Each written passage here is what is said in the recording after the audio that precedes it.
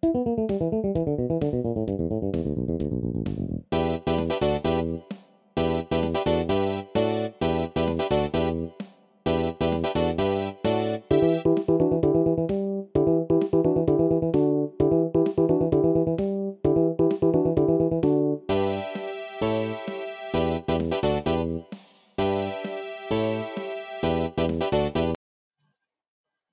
everyone to episode 23, Jumpman Jordan episode of Chat Grapple and Cheap Pops podcast. You know, every time I do that, I want to be more Toddy P. I want to be more Pettingill. I need to channel the Pettingill when I do. Welcome everyone. You know, talk about Toddy P. You know, I need to channel him. It's but yeah, I'm Chris Dredd here with the main man JB. You know. What's good in the hood, bruv? What is good in the hood?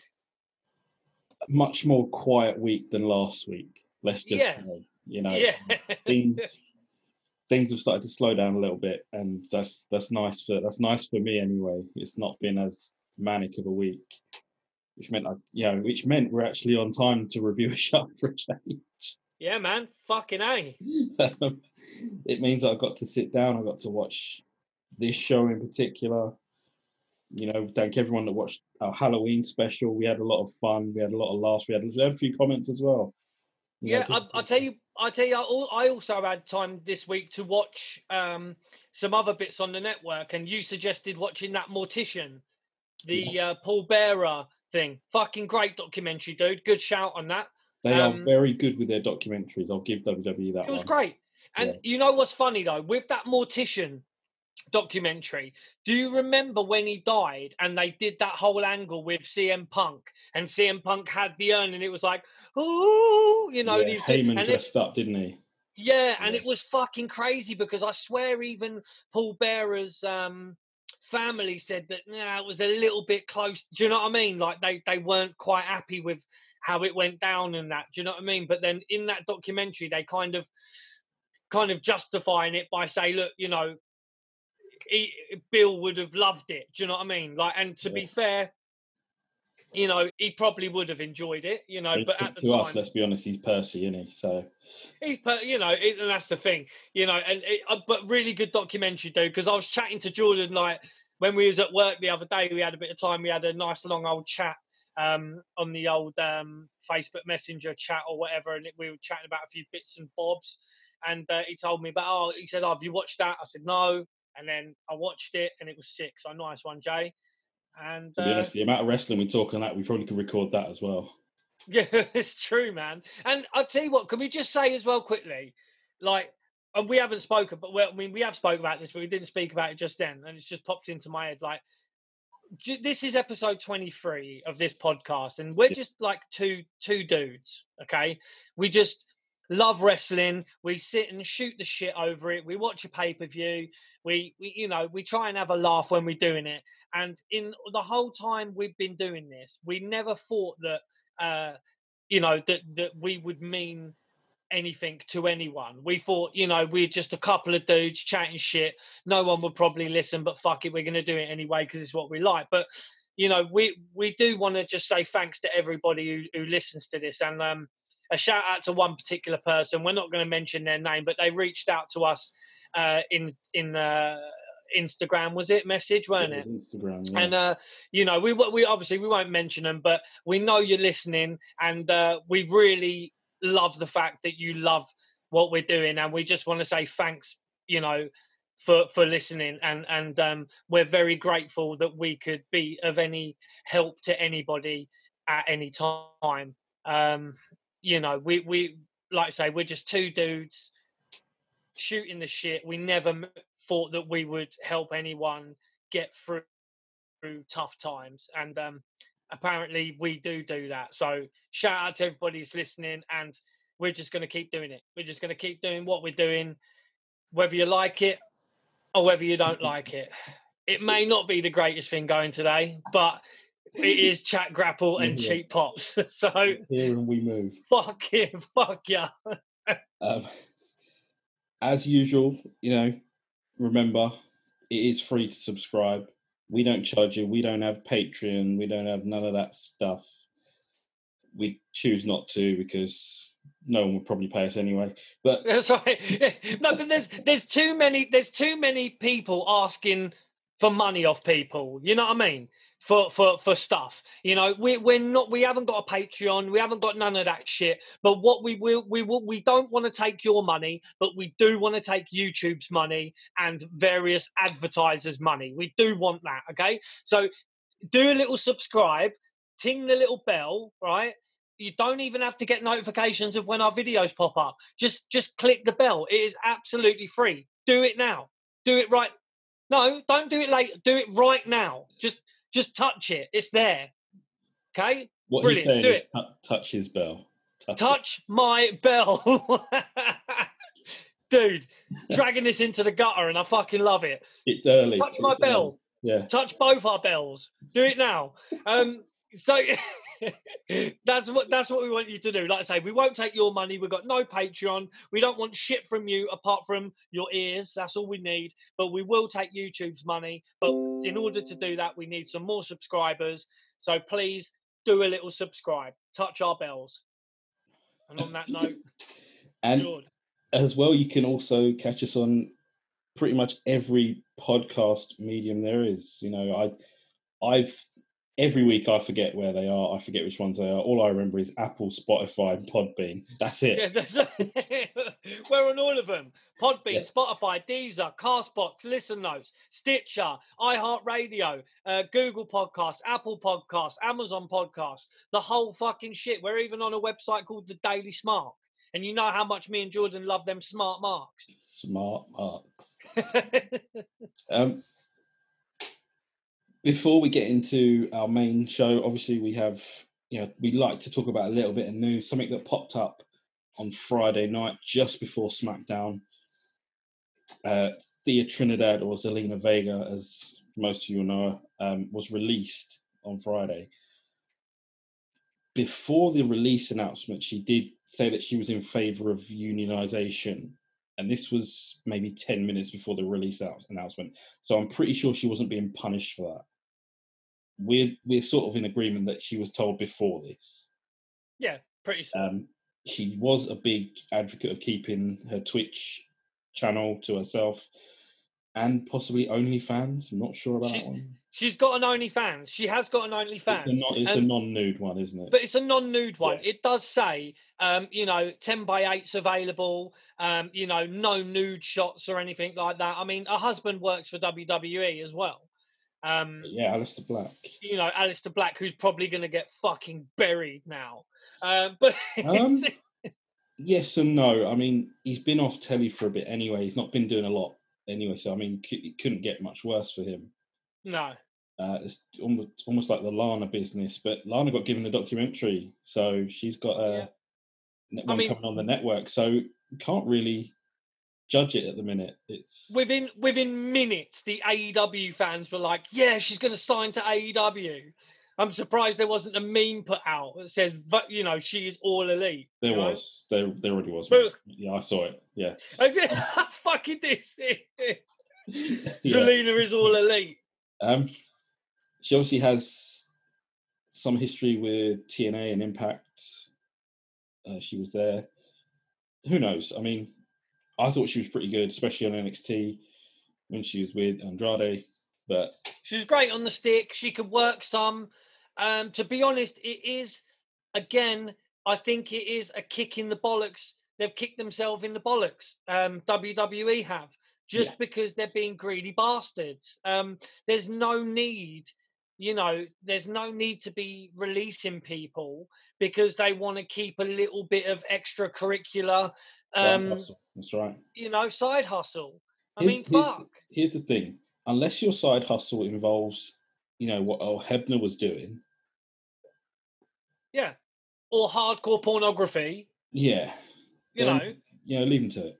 Like, let them crack on. They're still grafting on your show. They're still putting everything into being a wrestler. Like, doesn't Paige have games? Yeah, Paige has a Twitch. Yeah, she has a Twitch account. But what has she done with that then? Because this is another thing. Like, I don't know. Is she I mean, is she giving a percentage of the revenue to Uncle Vinny? I mean, how does that work? Check out. It's to be the same with Xavier Woods and his one, or Austin Creed. You know, the up, down, down, whatever it is. Yeah, you know, I mean, there's got to be. You know, that maybe they've said, all right, we'll give you a percentage of the revenue or something, or like maybe AJ Styles and that just shut theirs down. Really? Yeah, they just closed it down. They couldn't be dealing with that. But that's fucked, man. That's what we call fuckery. That is what we call fuckery. That is, you know, again, they don't need the money. They don't need the money, WWE, you know, but these guys... Say that. They also, you know, they got rid of Tony Chimmel earlier on in that week. A very, very loyal servant to the company, known later on for his ridiculous introductions of Edge. I mean, I always found him quite funny. Yeah. But yeah, they got rid of Chimmel.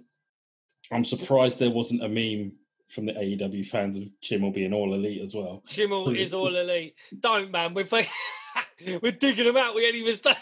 It's early. Yeah, I know. It's early, man. It's early. It's cool. Before we skip on to, you know, AEW, because that is coming up next, it has been 15 years since Eddie Guerrero passed away. Like, and that time's just gone. That's flown. And he's still my pappy. So yeah. I remember we did talk about our favourite Eddie Guerrero matches a little while ago. Not going to go over that again. I mean, although I did see, like, I was wondering why, because they were talking about online about, it was WWE on Fox, I think it was, on Twitter saying, you know, best, you know, who could have feuded with The Undertaker that didn't? And it was Eddie Guerrero. Why didn't he feud with The Undertaker? I mean, that would have been great, man. I mean, fuck, you know. Imagine Eddie stealing that hearse. Oh, dude, you know what you could have done? Stolen it, put some hydraulics and that on it. Fuck that. That would have been the shit. Yeah. We don't really talk a lot about sort of like dream fantasy booking and stuff because that's just not what we do. But I mean, Eddie stealing a hearse would have been something else. You know, we don't talk about dream matches either. You know, like I see it all the time on Facebook groups and on Twitter and that. You know, my only dream match that I would have always liked to see, and I think I'm not the only one to say it, would be Bret the Hitman Hart versus Kurt Angle. Yeah, we have spoken about that. You know, that to me would have been, because those two guys, when they were in the ring, it was always my disbelief was suspended as could be. You know, like when you're watching Bret Hart or you're watching Kurt Angle, it's like, to quote a guy, it was real to me, damn it. Well, I mean, you say that, but there were matches that we never got to see as well. We never got to see Mr. America against Hulk Hogan. We never got to see Mabel against Viscera. These were, you know, big time players. It's true. We never got to see Shanghai Pierce versus fucking Shanghai Pierce and Tex Slazenger against the versus the Godwins. That would, I mean, what a dream match is that? Sorry, we're cracking ourselves up. Yeah, I will apologise. We are having some fun here already. We will move on to AEW.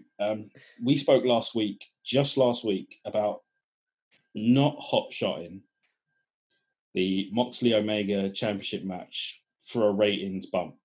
We said this, we almost begged them not to do it. Yeah. Don't stick it on Dynamite. Build it in February. Let it do its thing. Like, they're doing it on Dynamite. They can't build shit. They cannot build. That one hurt my feelings a little bit. They can't build nothing. You know what, right? I watched a bit of New Japan stuff and that, you know. And you saw, you know, the Omega Okada feud that they were having years ago. Very good. I mean, how long did that last? A long time. You know, you have to. But the problem is, and sorry, I'm going in. It's the ratings bump. That's it. It's a ratings bump, but for fucking what? For 1 week, yeah. 1 week, you might get a higher rating than NXT, but then the next week they get it most weeks. It's not really much of a. So why do they need to do it? This is again, they're going to try and do some kind of weird. I mean, like I say, I'm fucking I'm flabbergasted because I personally don't think Moxley's reign has been great at all. I think it's been dog shit. I think it's been boring. I think it's just been like meh. The Moxley marks of AEW have got into the brain of the bookers at AEW, and basically they have just kept the strap on Moxley. So who had 6 minutes? 6 minutes, dude. I don't give a shit. Like, and this is the thing. Disclaimer, okay? We do not on this podcast shit on AEW just for the sake of shitting on AEW. And I'll tell you why we shit on it, okay? Because we want it to be good, right? We want it to be great, okay? When AEW first was announced, right? Dude, I got a fucking chubby on, mate. I was fucking... Dude, when they announced there was going to be another wrestling promotion and it was going to be run by Cody Rhodes, Chris Jericho, fucking JR's going to be there. Like, dude, I was getting a chubby on. I was thinking, boy, yes, amazing. It had Tony Schiavone. It was taking us back to, the mid-90s, wasn't it? Dude, yeah. I was getting like... Oh, dude, and they're mentioning TNT, and I was getting WCW hard-ons, mate. And it was like, right, well, this needs to be good. This needs to be good. It needs to be done correctly. It needs to be kind of... It just needs to be good, right? And when it started, you can obviously think, okay, teething problems aside, maybe with production, maybe with the lack of talent or whatever that they were trying to bring through their own guys and stuff. But there's talent there. But obviously, you were going to get a botch here, a botch there. You were going to get some ex-WWE guys. You might have got some older talent coming in. But we know how it is when you're starting a promotion. Like what happened with TNA. When TNA started, bro, Turning Point 2004, okay? You've got that on the bootleg tape, okay? Bootleg tape. Bruv, when you watch Turning Point 2004, you have got Jeff Jarrett, you have got, we're looking at him staring us in the face here, Kevin Nash, you had Scott Hall dressed like fucking Elvis impersonators, yeah? And Macho Man turns up, okay, but then you had the younger guys, you had your AJ Styles, you had your Christopher Daniels, you had your younger guys there. Skipper, yeah, all that. You were going to... ridiculous cage match. Yeah, I mean, but we knew that with AEW, okay, you had Chris Jericho, you were going to have some older guys there, and you were going to then have their up-and-coming guys coming through. But as time has gone on, I've just become... I'm just speaking for me personally. I'm not speaking for Jordan. But as weeks have gone on, it's like the AEW fans are kind of just basically allowing anything that AEW does just because they're an alternative to WWE. So it's like they can do no wrong in their eyes. So they're just literally like... Anything that happens, oh, that was fucking great. Oh, this was fucking great. Oh, that was the greatest pay-per-view ever. Oh, this was their best Dynamite ever, or blah, blah, blah, blah, blah. And it's like, you need to just stop. They need to stop looking at stuff with rose-tinted spectacles. And they need to be a little bit more realistic and just say, look, it's been disappointing. It has been, for me, it's been disappointing. And that hurts me. I don't want to shit on AEW. I wanted it to be so good. Don't get me wrong, man. I was there straight away. I was queuing up in line with a semi on, waiting for it to just be good. Well, and I'll say this. I mean, I genuinely cannot wait for for them to fight to all this lockdown crap to be finished, and for AEW to announce that they are going to be in the UK. I'll go, bro. Because you can, I can't remember how much like Wembley Arena holds anymore. Like what, say 12,000 for a show. Imagine that 12,000 singing Jericho's song. Like, that'll just be insane. That'll be, and I'll say this because I mean it. It'll be way better than any American crowd. Way better. Bro, trust me, dude. The English wrestling crowds, all right? We got a lot of English people watch us. We got, I'm assuming we've got a lot of American, Canadian people watching us, right? Ask any wrestlers from America when they come over. The English crowds are rabid, bro. We're crazy because we come from that that culture of like football fans. Yeah. So, you know, the chants and all that kind of stuff is crazy, bro. You know, like when you go to a wrestling show in England, it is like football chants. It's crazy. Like, you know, we're like a Philly crowd. Like wherever you go in the UK, it's like we're a Philly crowd. So, you know, and don't get that, like Jordan says, as soon as this fucking Corona bullshit's over and they announce an AEW tour, don't get it twisted, man. We might shit on them every week, but we'll probably be there, dude. Like, I mean, I'm there just for MJF. I want him to flip me off and call me a prick. Like, you know, I'm waiting for that, dude. I'll mark out. You know, that's fine. I'm actually looking forward to stuff that is going to be coming up. I'm looking forward to seeing what's going to happen with the Inner Circle and all that kind of stuff with MJF. And I hope they just start building stuff. I'm also looking forward to something that I think Jordan was going to mention, their newcomer, a new lady that came yes, into. we will get to that. AEW. I'm looking forward to seeing what they're going to do with her.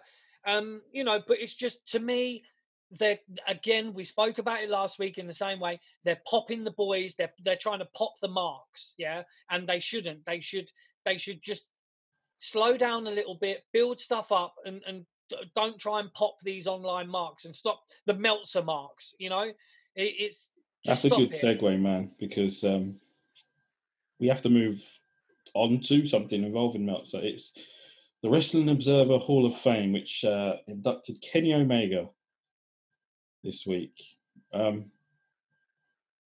What? Oh man! For reference here, Sting is not in this. He's not in their Hall of Fame. Kenny Omega has just been inducted into it's the Meltzer Hall of Fame. Like, what a joke, man! Like, that's it. Like, I'll let everyone else make up their mind on this. Yes, Kenny Omega is, you know, very good. He's, you know, had some absolute belters in Japan. Dude, he's had some cracking matches in Japan. There are many, many videos on YouTube where you can look at the feud that he had with Okada, and some of those matches are absolutely fucking insane. And even Okada gives him credit and says, look, you know, this guy doesn't give up. He doesn't quit. You know, he's a tough son of a bitch. Yes, he is. He's all those things. You know, but like Jordan's saying, come on. Why are you putting him in the Hall of Fame? Like, or that Hall of Fame? It's. I'm guessing it's not really a Hall of Fame. It's just probably something to annoy people, just to push some buttons. Like, but yeah, that's a joke. But I will quickly jump onto the plus side, you know, and this is definitely a shout out here. Brandy Rhodes, what a fucking promo. Yeah, man, but people were shitting on it as well, dude. Now, this is my main problem with this. People were saying, oh, it felt forced. What's she going to do? Come out there and go, oh, why are you standing there talking? Of course it's going to be forced. She's angry. I read a comment. It's got to be aggressive. Right, I read a comment on an I read a comment, right, on an AEW group, okay? We're talking about Jade Cargill coming out, talking to Cody Rhodes and saying this, and this to him, and then walking off, okay? I will say she called herself the total package, which I was going to laugh a little bit. Dude, but she popped me on that one. Yeah. I popped on that dude hard. I was like, fuck, man, they've got Luger. Where is he? The reference. Yeah. He's going to come walking in like Mall of America. What's going on? Where is he? But no, she popped me on that one, 100%. But I read a comment on the AEW group on Facebook. And one guy commented, oh, I can't believe Brandy's done that. Come out and started attacking the new talent. I'm like, bruv, do you know this is a fucking work? Like, what the fuck? Like, oh, shit. Okay. Of course. Still real to them. Mate, my brain frazzled on that one. It's like, you know, just watch it for what you're watching, okay? Jade Cargill's come out. She was touching Cody as well, wasn't she? You know, touching his chest, touched his back and all that. And then Brandy Rhodes has obviously come out and said, you know, she had me at ratchet trifling, yeah. You know, she had me, and if people don't know what that means, then, you know, Urban Dictionary is there. But, you know, if you're a trifling hoe, you know, you're trying to canoodle, you're trying to fricker with also with called a heifer. And she called it heifer. That was the bar. That was the bar. That was it. It was a great promo, and I kind of hope that she brings that sort of fire to the rest of her promos, like especially with Cargill in particular. This could be like you're already invested now. You want to see where it goes next. That was it's a promo that was so good. You're happy to just go right. Okay, I'll watch it. But do you know what's going to happen, dude? And we're going to predict the future. I hope it doesn't happen, but literally within 2 weeks, you will have a match with them two on Dynamite. I hope not. I hope like they, the best thing they could do on Dynamite is a mixed tag. What they should do first, maybe, is just build it slowly. Few more promos, mate. Have some more. Fuck, man, we could book it here. Cargill turning up at Brandy's house or whatever. Obviously Cargill's the heel in this at the moment. That's the thing with people in authority; they end up getting booed. So, well. But another thing as well, and this is my last word on AEW, okay? They don't know the psychology is fucked, okay? Because you don't know Healy, Facey, Facey's doing Healy stuff, Healy doing Facey things. They have got it all arse about face. That is my one major gripe with AEW. They almost, they almost turned MJF face during the match against Moxley. That's the thing that really got to me. It's like, Moxley trying to be the fucking tough guy, beating the fuck out of MJF and him just keep coming back. They almost gave MJF a face turn during the match. Yeah, so it reminded me of Disco Inferno booking against Dean Malenko. Yeah, dude. It's true. The comebacks, man. You know what I mean? It was like fans get behind that.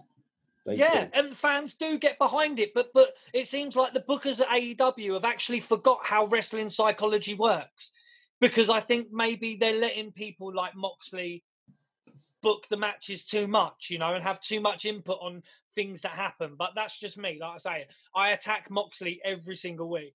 So I need to just stop. With that, we will take a hop, skip, and a jump towards the Baltimore Arena. And we're going to hit the 30-minute countdown show first. Oh, dude, yes. Let's Todd Pettengill in. I just could not believe they gave the man a live mic for almost 30 minutes. And he kept going. Bro, I'm telling you, right? Okay, sometimes Jordan takes clips and puts them on Twitter and things like that, okay? JB, bruv, I beg you, yeah? Take this little clip where I'm gonna say now, put it on Twitter, and we are gonna tag Todd Pettengill, or we're gonna find him on Instagram, and we're gonna fucking do this. Yeah, he is. Okay, right. Todd Pettengill, bro, please come on this show. Let us talk to you for even 10, 15, 20 minutes, bro. You are, like Jordan said, you are the god of pre-shows. You are the live TV god, mate. WrestleMania 11 pre-show was absolutely off the chain. King of the Ring 1994 pre-show, absolutely off the chain. They give you a mic for half an hour and you are just spot on. Yeah. Just absolutely rock solid. I'd love to know how many papers he sold on his own there as well. Dude, I'm telling you, I just loved it, and the fact he was like, yeah, after 30 minutes, when that counter gets to 0, what are you going to see? Yeah. It's like, dude, you're the man. Todd Pettengill, please come on this show. We love you. You are wrestling of a certain era. Yeah, that mid-90s. I mean, he hosted WWF Mania as well and stuff like that. Like, he was... Oh, yeah, Todd was something different. Yeah, like... The Pettengill. This countdown show, it didn't have a lot, like, with action and stuff. It showed us how everyone qualified. We had a couple of cuts to Johnny Polo, who kept calling him Todd Peckinpah. Yep, it was great. Randy Savage and Vince do some predictions for the King of the Ring tournament. Johnny Polo interviews Mabel, which I thought was quite good. Like, Mabel showed a little bit of charisma here. I quite liked it. I really like Mabel. Mabel's got a good promo in the actual King of the Ring show as well. Does, yeah. It's that involves Toddy P as well on the show. There's a match that goes on. They don't show it, but Thurman, Sparky Plug, or Bob Holly takes on Quang, and I'm pretty sure Plug gets the win, but I'm not sure. I don't know how, because after that there's a massive pop because one of the commentators is coming out. It's Randy Savage, and Todd is there with his mic as well, like in the middle of the entranceway, waiting for Randy. He catches up with him for a second. Like, it's a really good countdown show. I wish we could find more of these. It's great. I mean, I'd like it. I'd like it if they put them on the network. On the network.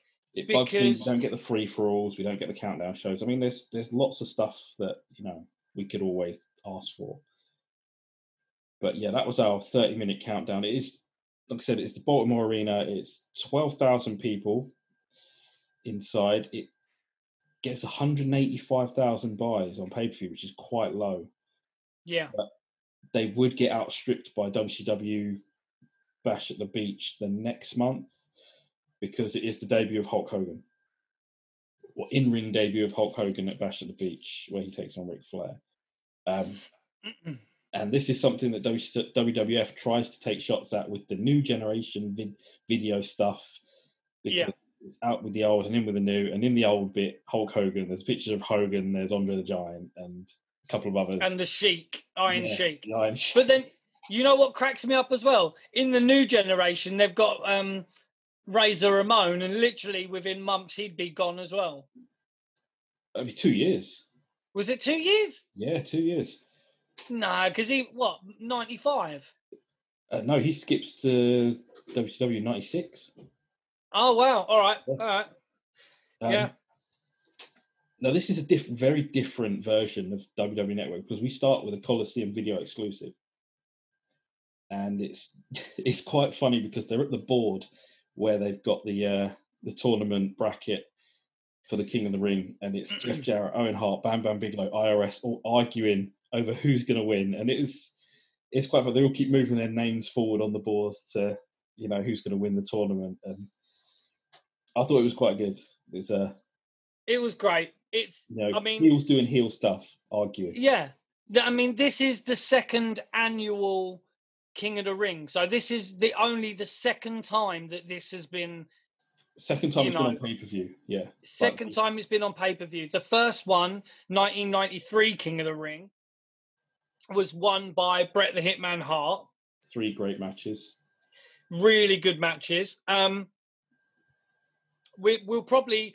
I'd like to do the 90... Because, it was a toss-up, weren't it? That we were going to do 93 or 94 King of the Ring. Yeah, we did.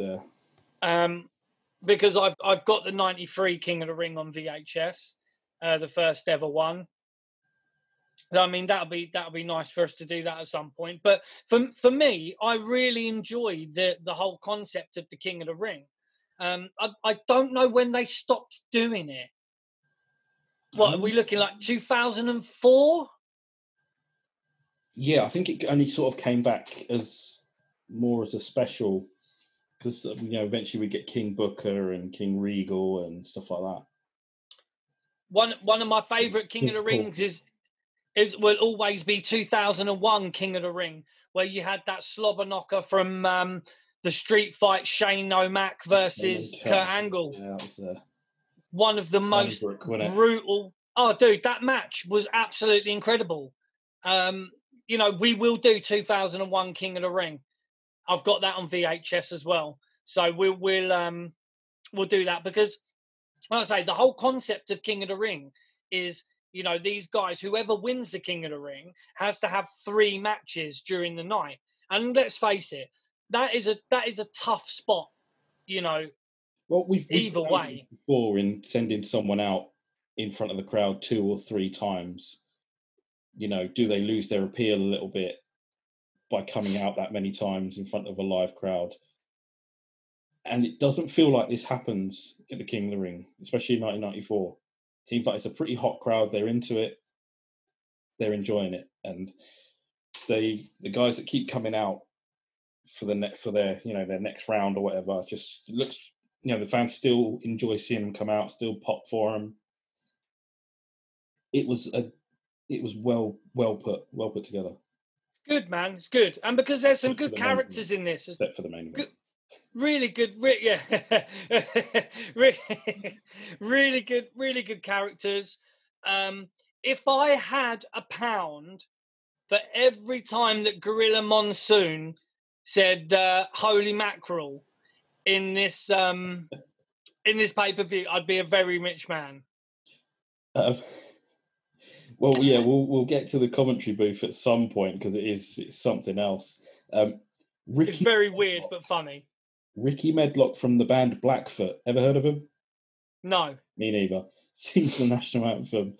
And then we cut down to Gorilla Monsoon, Randy Savage, and Art Donovan as our three-man team. Vince was prepping for his steroid trial at this point. He also had a little bit of surgery on his neck. He was away from this show. Art Donovan played in the NFL. He played for the Baltimore Colts, which is neither the Baltimore Ravens or the Indianapolis Colts. So it must have been a thing. And he played for them. This is how old he must be at this point. He played for them in the 50s. Yeah, I mean, that's fucking crazy. Yeah. So Art Donovan is a bit of a Baltimore legend, but sticking on commentary was a terrible idea. And it had its moments, bro. It had its moments. A few good one-liners, yeah. I mean, it was more those weird botches that you would see on Botchamania and stuff like that they always go to, how much did he weigh? How much does this guy weigh? But he does have some other one-liners in there that do seem to pop Randy a little bit. They pop Randy, man. It's true, man. He pops Randy a couple of times, and Randy's got some fucking great one-liners back to him as well. So just before the national anthem, you also had Todd Pettingill. All praise be to the Pettingill. We had a great intro from Todd Pettingill as well, explaining how the King of the Ring works. Blah blah blah, and it was just amazing. Then we've got the national anthem. Then we cut to Gorilla Monsoon, Macho Man Randy Savage, and Art Donovan, and we get into the first match. Match, yeah. Now this is good. Bam Bam Bigelow with his main squeeze as it was introduced. Luna Vachon, Razor Ramon. Bam Bam was the finalist last year. He lost to Bret Hart in a cracking match. We spoke about Bam Bam before. We spoke about him in one of our first episodes, I think, where he main evented WrestleMania 11. But also he actually pulled the main event together in the first ever Survivor Series in 1987. He did. He was on Team Hogan, and he basically single-handedly fought the last. Yeah, he bumped his ass off, worked his ass off in that main event, which you can see. It needs to get a few more views, our first ever video. So if you go back to our archives, it is the first ever Survivor Series, 1987. Go and watch it back in our videos. But in that, you see in the main event, tell us if we've improved or not as well since episode 1. Yeah, man. Why not? Go back and fucking let us know if we've got worse. There's some good stuff in this. I really like this match. I've got a little bit of memorabilia, if that's fine. Do it. Hold up. We always love a bit of memorabilia on this show. I haven't got a lot of memorabilia around this time because I don't remember there being much around 94. There was that the time they kind of stopped the Hasbros? Was it like the last season of the Hasbros was around 94? 93, 94, yeah, because it had Ludwig Borger and 1-2-3 Kid, yeah. They're the ones that are kind of more sought after. They're a little bit rarer, that series, those cards. But I'm a huge Scott Hall fan. I love Scott Hall. And Razor Ramon, when I was growing up, I used to love him, man. I used to love Razor Ramon. I thought he was great. And I'm not a huge WWE pop guy. But when I saw this, I had to get it, and it's a Razor Ramon pop. Yeah, that's it. Get that closer to the screen. It's Funko Pops, Razor Ramon. It's a beaut there. And I've also got a classic piece of wrestling memorabilia. The Razor Ramon Hasbro with the chains. You got the chains still as well. Yeah. Nah. There you go. No replica, originals. Razor Ramon. And if I remember, IRS just before this tournament, a little while before, actually stole Razor Ramon's chains, didn't he? He did. He stole the chains, and I don't know. Said he was like a tax office or whatever. Yeah, he said he was a tax cheat and that, and he was just repossessing them. But yeah, we'll get to that because that comes up later on. But a huge fan of Razor Ramon. At this point, Razor Ramon was he was a great talent. He literally had it all. He had the look, he had the chat on the mic. He could work in the ring. Probably, and this would be a bit of a take. He's probably the number 2 babyface in the company. 100%, bro. Number 1 babyface is probably Bret Hitman Hart at this point. Bret is number 1. As far as number 2, I'm not counting Piper because he's part-time. Yep. Savage is not wrestling, although he gets he's ridiculous pop for Savage. Razor's in at number 2. I mean, 1, 2, 3 Kid was a pretty hot face at this point as well. Yeah, he was. Because I mean, this is after WrestleMania 10. Yes, and then we proceed to WrestleMania 11, where Razor Ramon would fight Jeff Jarrett for the Intercontinental Championship. Yeah. And 1, 2, 3 Kid was in Razor Ramon's corner. That was quite. They were a nice little face. Yeah. Yeah. So at this time, like you're saying, easily the number 2 heel, number 2 face in the company was Razor Ramon.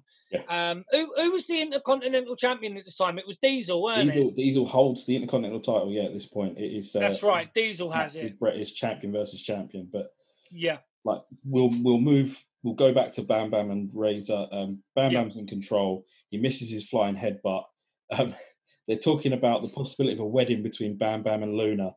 And Gorilla asks Randy if he's going, and Randy just says, "I don't do weddings." Yeah, completely deadpan as well. It's so funny. He's like, good. "Yeah, I don't do weddings." It was, bro. I popped for that, man, massively. Razor in the beginning of the match, Luna's just going crazy in his face, and bro, I love Luna Vachon, man. I can't say it enough. Real life. Former wife of my favorite wrestler, Gangrel. Shout out to Dave Gangrel. She's just amazing, Luna. When she's involved in something, she gives it 110%. She lives it. Razor toothpicks her, and then Bam Bam goes at him. Art Donovan turns around and says, I don't know if I can watch this. This is pretty brutal. And Macho Man, without missing a heartbeat, right? He turns around and goes, "Don't worry, just hold my hand. I'll get you through it." And it's just literally without missing a heartbeat. The way, and it's one of them things, like I say, Art Donovan, he does say some weird things during the commentary, but he's clearly not up with the product. He's not. He's been brought in, to pop. Like at one point, when Shawn Michaels is like, "Oh, who's that guy?" He goes, former Intercontinental Champion. He's one of the best. He's like, "Oh, who's that guy? Who's this guy?" Like, it's class. It was good. There's big Razor chants in the middle of this match. There's an enziguri from Bam Bam, which is just brilliant. The guy's massive, and he's throwing himself up for them. Absolutely. And this is where I really liked it, because they were wrestling, and it's not like he's got Razor in a torture rack, which Lex Luger's finishing move in the WCW in the late 90s, but the torture rack. But he's also selling that the torture rack is tiring himself out. Yeah. Because he's got Razor up on his shoulders, and it's essentially what, beats him. It was great. I mean, yeah. Even the commentary team, don't get me wrong as well, Macho Man didn't really want to be in the commentary team at this point, I don't think. No. But he was bloody good. I actually really liked Macho Man on commentary, because he would still, because he knows the business and he knows the psychology, and he was still pushing for that feud with Shawn Michaels, and there's a little bit of a nod to it, like later on in the show. But Macho Man on commentary, he's saying, look, it's not a small guy that Bam Bam's got on his shoulders right now. Razor Ramon is not a small guy. And to credit for Bam Bam, he had him up there for ages, dude, ages. And it was a grueling match, this, for both guys. Yeah. Really was. A great match. I thought it was a great match. It's a short match, but it's still a very good one. And that's the thing. Bam Bam goes up to the top for a moonsault. Razor, uses a sort of a one-arm sort of power bomb. He could have probably Razor's edged him. Yeah. Yeah, he hits him with a power bomb and sort of rolls him up after straight into that from that power bomb and gets a 3 count. And it's a good match from two big guys, and I really enjoyed it. Again, like a lot of these King of the Ring matches, especially the first round, they're not very long, but I'm not arguing with it. Pretty good, man. Yeah. And I would implore people as well, go and watch Bam Bam Bigelow, every match you can of Bam Bam Bigelow, because there's very few matches, if any, that you would watch Bam Bam Bigelow and they'll be disappointing, especially the matches in ECW. I'm telling you now, the matches Bam Bam had in ECW, he tore the fucking roof off, man. He had matches with RVD, which were insane. They tore he tore the roof off most places, and in ECW especially, great stuff. It was a little disappointing, the stuff they had him doing was it WCW at some points? It was a bit. He became a hardcore wrestler in WCW. Yeah. Like, he did work with Goldberg a little bit. Yeah. But Bam Bam, for us, as big men go, as wrestlers go in general, he's up here. We love a bit of Bam Bam. Toddy P, Mr. Pettingill, our chief interviewer for the evening, is with IRS and Mabel, and it's not a great night for IRS on the mic. He sort of stumbles over his lines here. It's funny, but not that funny. And Mabel showing some serious fire and charisma with his M to the A to the BEL. Yeah, I've literally got that written as well. M to the A to the BEL. That is quality. Mabel, this guy, dude, it was absolutely ginormous. Mabel was a fucking unit, dude. And he would be blown up pretty early in most matches. But, going into it, obviously Mabel, I think, would be the favourite. But IRS, for me, Mike Rotunda, or Father of the Fiend, as Father of the Fiend. I've got that written down. He's the Father of the Fiend. He's the Father of the Fiend.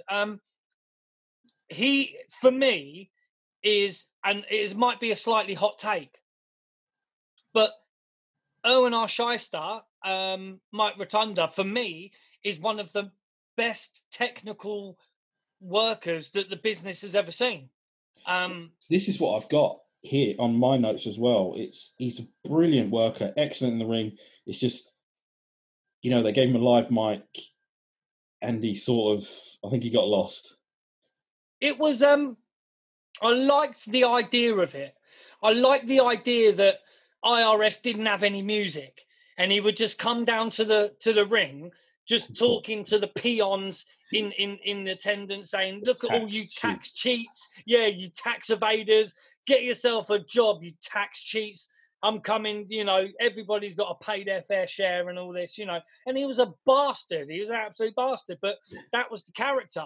And I think as characters go, IRS was one of the greatest gimmicks as well. Great gimmick. And that's the take from Chris there. IRS, one of the greatest gimmicks.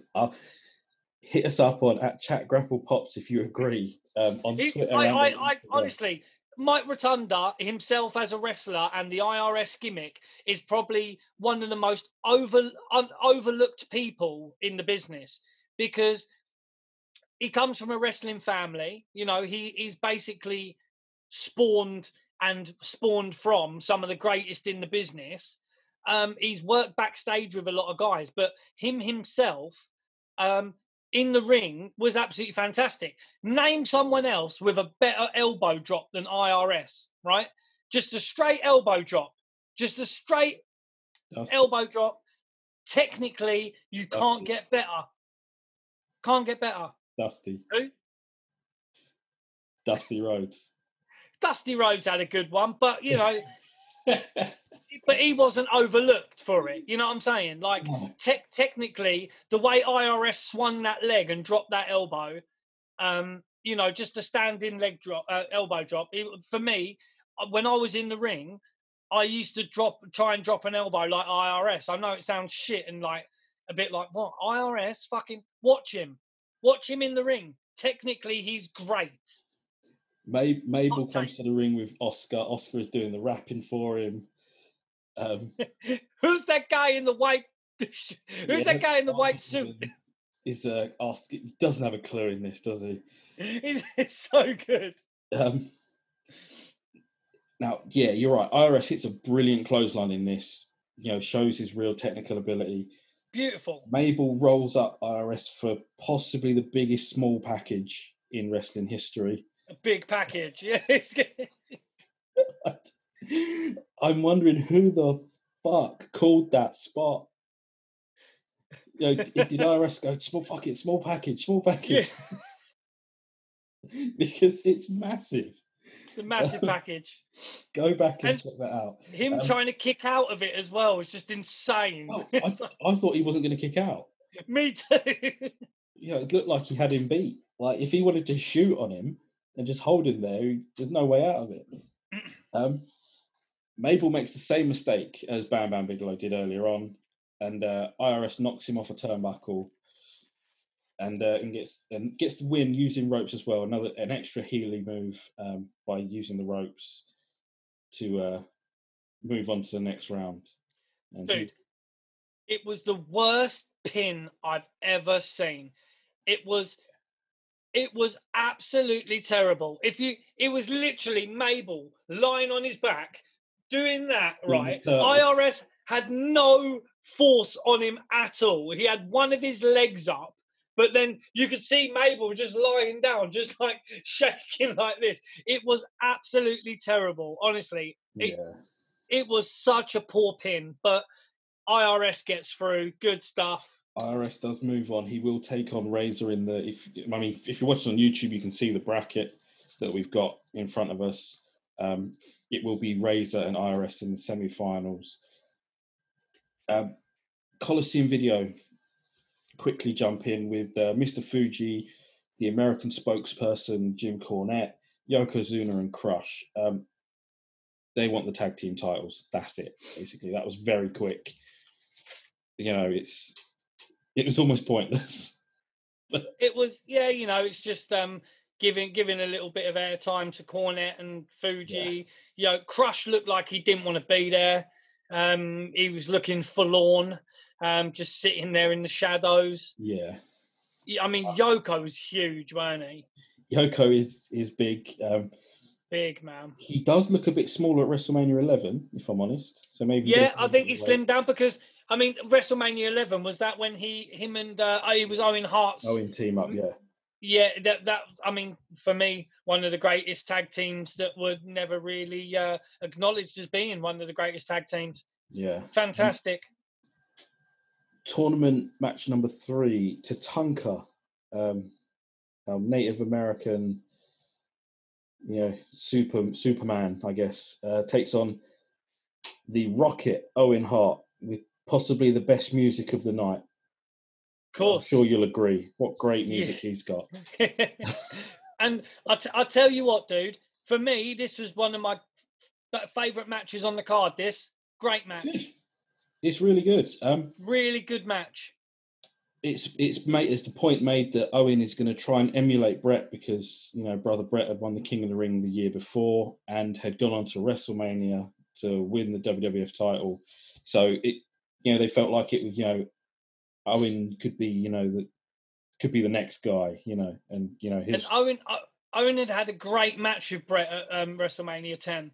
An incredible match, something that gets overlooked purely because there's a ladder match in that show later on, but pure wrestling, that is a thing of beauty, and I'm sure we'll get around to looking at that properly when we get later down the line. But yeah, that match for me is one of the best matches of the 90s. 100%. Tatanka heelishly jumps Owen before the bell. Yes, he does, and it doesn't make sense because Tatanka he's got a high tassel count. So you'd think that, so his face, he should be a face, but he comes with that heel stuff. Yeah. But Owen has his fans tonight. There's a lot of fans cheering for Owen. Really nice. They're wrestling, these two. There's a really nice sequence where Owen throws Tatanka over the top. Tatanka just lands on his feet. And it's great stuff. Yeah, really good stuff. Also, another guy that is extremely overlooked for being a good worker, and that's Tatanka. Tatanka, when he came into the WWF, his unbeaten streak was real long, dude. He went unbeaten for a very, very long time. Yeah, they sacrificed him to Ludwig Borga, though, didn't they? I know. Fucking, they sold him out to Borga, and I think we've spoken about it on this show as well. Ludwig Borga, look at the guy's life and the guy's history. He's a crazy individual, man. Absolutely crazy individual. But yes, they sold out Tatanka to Ludwig Borga. Yeah. But Tatanka was he was very, very gifted in the ring, good worker, great look, absolutely ripped. Even the gimmick did well. It's fantastic. As it goes, yeah. It was. But it wasn't cultural appropriation, was it? Because he was actually Native American. I'm not sure. I'm not 100% sure on Don't tell me he was just fucking Mexican. And they've just said, yeah, just fucking shave your head. I think his name's Chris. I don't think he was Mexican. But yeah, I mean, it was a great gimmick. It really was. Tatanka was a great gimmick. We get onto a double feature, to another bit of a picture-in-picture thing because Razor and IRS are already having a go in the back. They're already, you see Razor throwing a punch and IRS is trying to get in there because they've already feuded. Yeah, they'd already feuded before because obviously, we were talking about, IRS had taken Razor Ramon's gold, all his chains. Now, here's where I noticed a lot of cheers for Owen, the missile dropkick. Yes, I've got that. Excellent. Yeah, Owen gets on top of Tatanka with that, and he's got a nice missile dropkick off the top, close 2 count. But there is a 3 close 2 counts from Tatanka as well. Yeah. Owen kicks out. It's a really nice back and forth match. Really good, really good match. Really enjoyed it, man. It's up there on the show itself. It's really good, and I would definitely, that would be the one to keep your eye out for if you're going to go back and watch it. But there is a huge pop for Owen's 3 count. The Rocket gets the win, and he gets it in a kind of heely way as well because Tatanka does a move that was invented by our friend Sunset Skip, the inventor of the Sunset Flip. Yeah. Shout out to Sunset Skip. He goes for the Sunset Flip, but then Owen just leans back, grabs his legs and pulls him and just sits on him, gets the 3 count. And that's almost like how he beat Brett. Yeah, yes, it was. It was. Almost, that's right. great win, and like you say, good pop. Toddy P, our man, Mr. Pettingill, with Diesel and Shawn Michaels. It's not a great interview. I will say that it's one of the worst ones on the show. They talk about the jackknife and how Diesel's going to be champ. Michaels, I mean, they're both playing heel, but Michaels is playing even more of a heel by jumping in front of Pettingill and Diesel and just talking over them, and it's almost like the seeds of a breakup, which is, I mean, still quite a bit away, isn't it?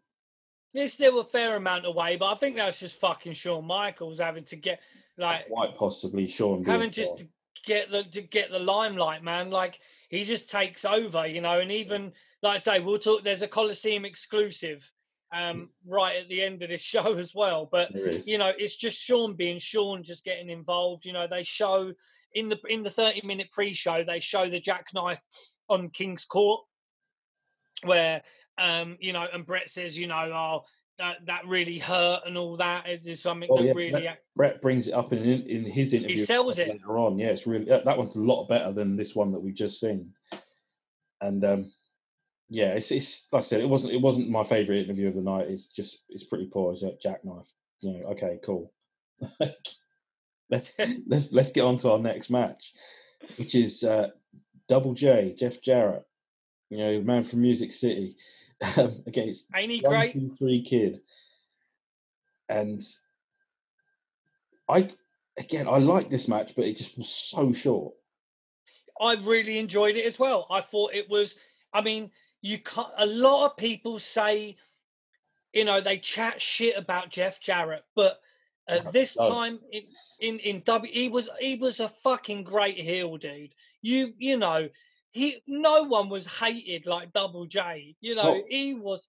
If you remember, I had that controversial take from WrestleMania 11 that Jarrett could well have had a run as WWF champion. He was that hated and could work. So he was a little on the smaller side, but you know, that's where they were going in this sort of era. You know, the strut. A heel Jarrett could have been our champion. Love it, dude.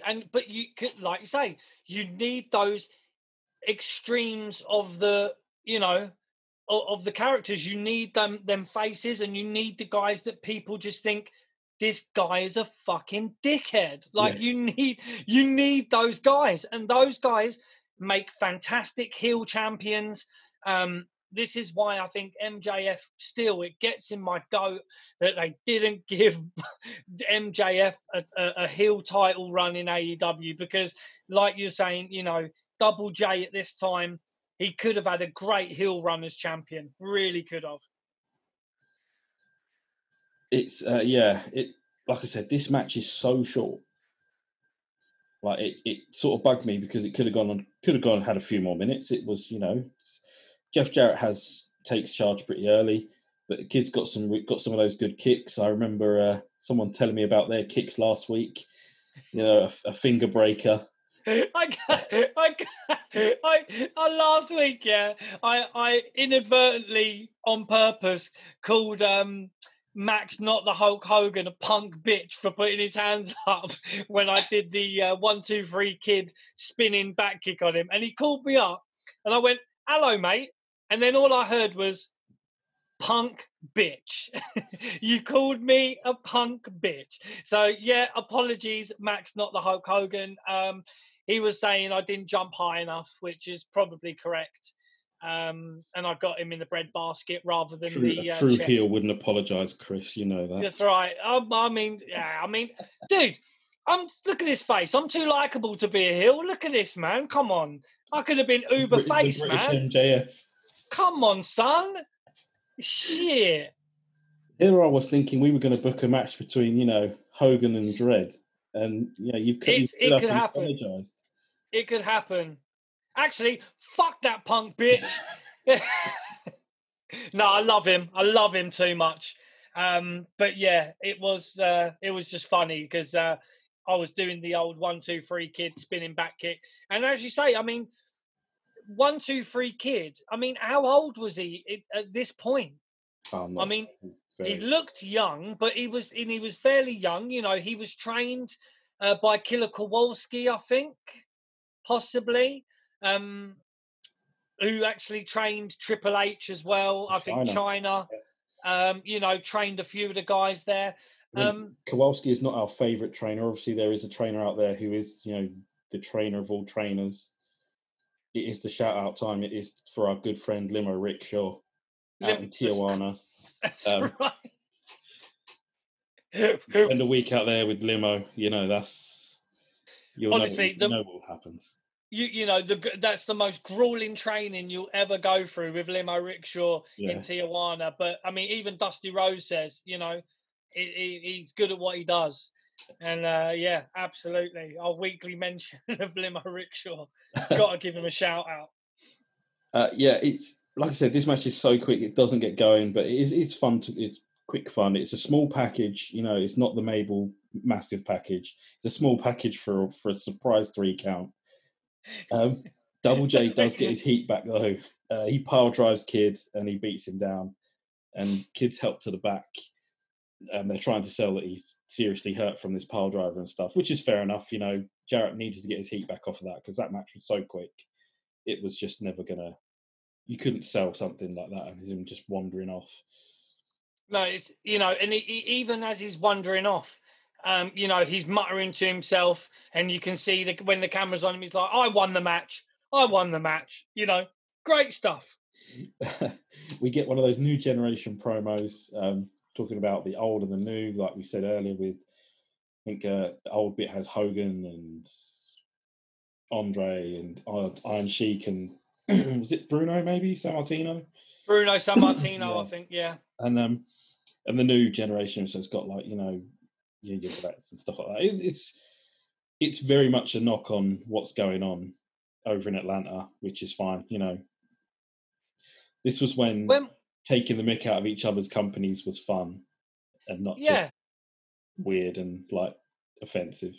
I mean, you would have the Huckster and the Nacho Man promos a year or so. Yeah, Scheme Gene, Ted, the Nacho Man, the Huckster. Great stuff. Great, I really enjoyed those those vignettes. Still stick in my mind, when the new generation, and they had those promos taking the piss out of WCW and that, it's good, really good stuff. Great. Our favourite interviewer, Todd Pettingill, Toddy P, is with Bret. Bret Hart does not know if he can kick out of the jackknife. That's the best selling point. Like, Bret has just sold this match to everyone. He doesn't know himself if he can kick out of the jackknife powerbomb. And that's all you need to sell Diesel as a credible threat to this championship. But it's really annoying as well, though, because, I mean, it really annoys me when people go on about Bret and they call him fucking sour grapes and all this kind of shit. Because, dude, like, Bret was just a straight up guy, man. I mean, when he was doing business, he was doing business, man. He was fucking. It is that time of year. It is, it's November, so it is, so many years since the screw job. What are we at now? 23, something like that. 23 years since the screw job. I was at work the other day and I was thinking, shall I just put? I actually put on the Montreal Survivor Series '96. I've got it on the network like 10, 20 minutes through because I started watching it. I thought, because it was on the day. It was like the 6th of November or something, the 5th of November, I think. And I was like, fuck, because I saw it come up on my feed. It was like, 20 odd years today was the day of the screw job. And I thought, fuck it, man, I'm going to watch it today. And it's really weird watching it back because you had one of the Rougeaus doing all the announcements in French.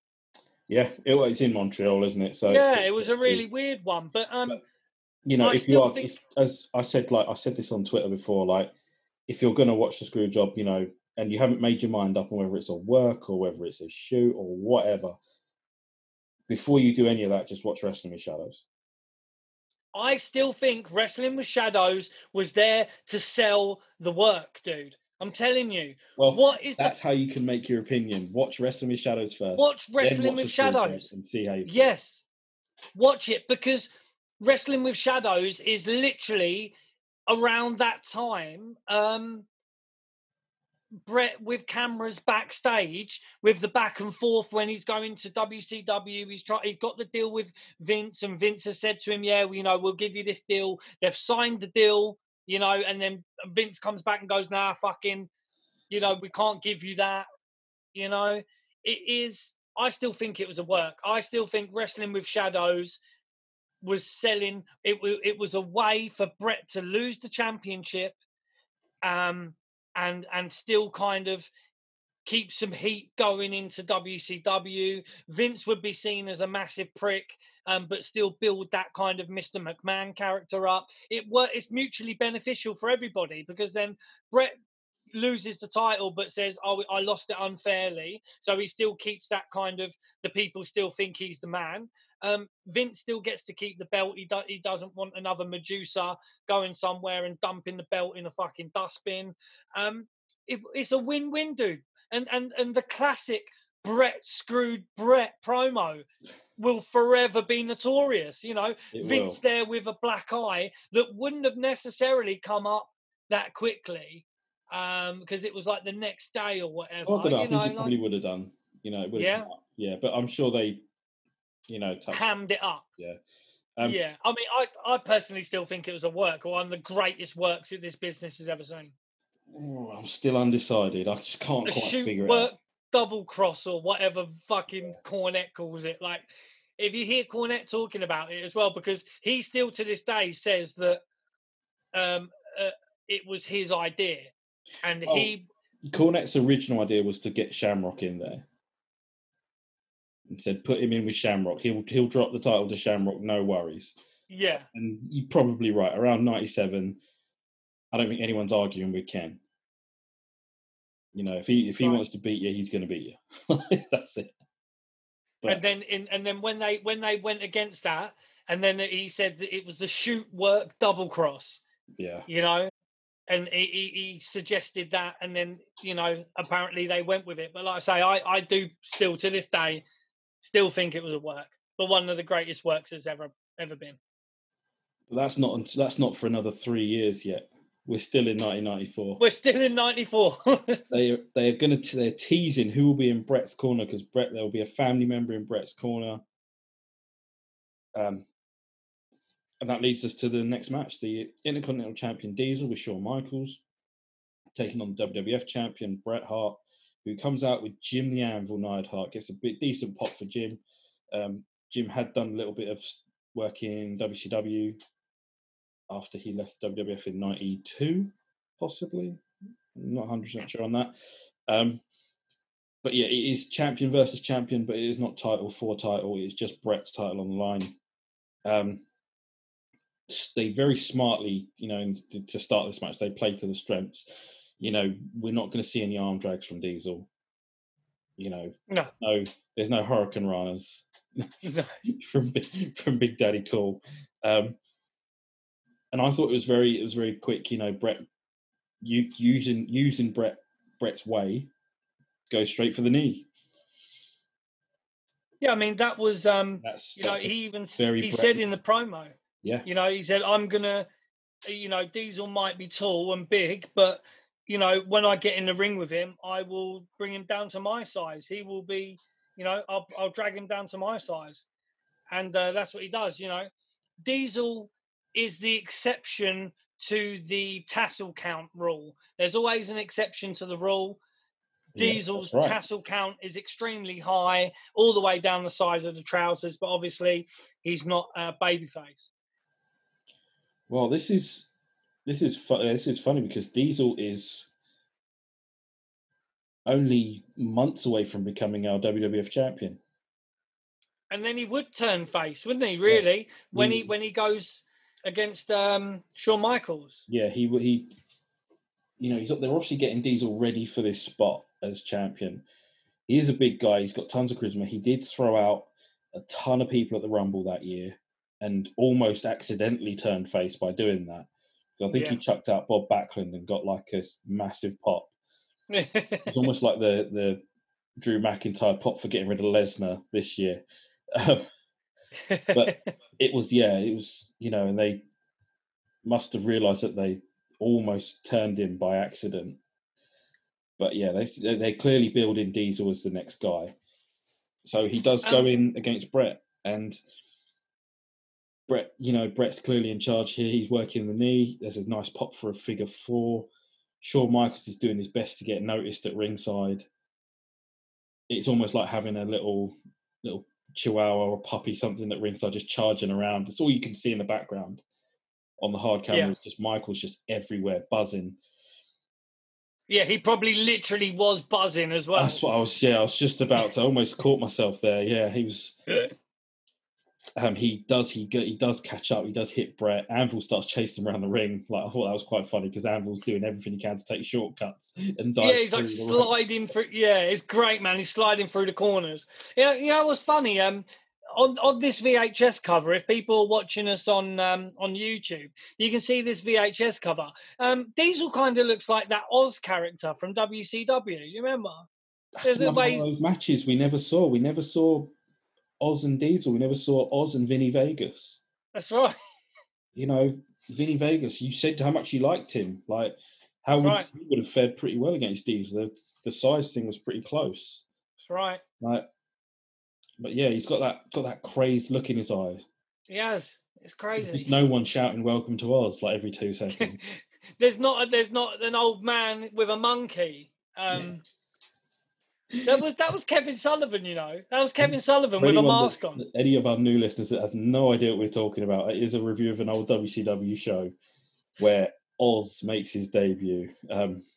Good God, man, that was something. Go back in the archives and watch it. One of our WCW shows. I can't remember which one it was. Was the debut of Oz? I think it was a Super Brawl or something. That was actually where Scott Hall met Kevin Nash. That show. Possibly, yeah. I think they talk about it in a shoot interview. They said, "Where do you first meet?" And it was the debut of Oz. Because he was the Diamond Stud, wasn't he? He was the Diamond Stud, yeah. He was working with Paige at the time, yeah.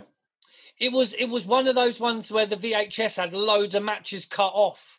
Yes, we did talk about this. Yeah, they did cut a lot of matches on that. Loads of matches off. Luckily, they don't cut any here because Coliseum Video are not Turner Entertainment. Fucking A, man. Bret misses a plancher at ringside.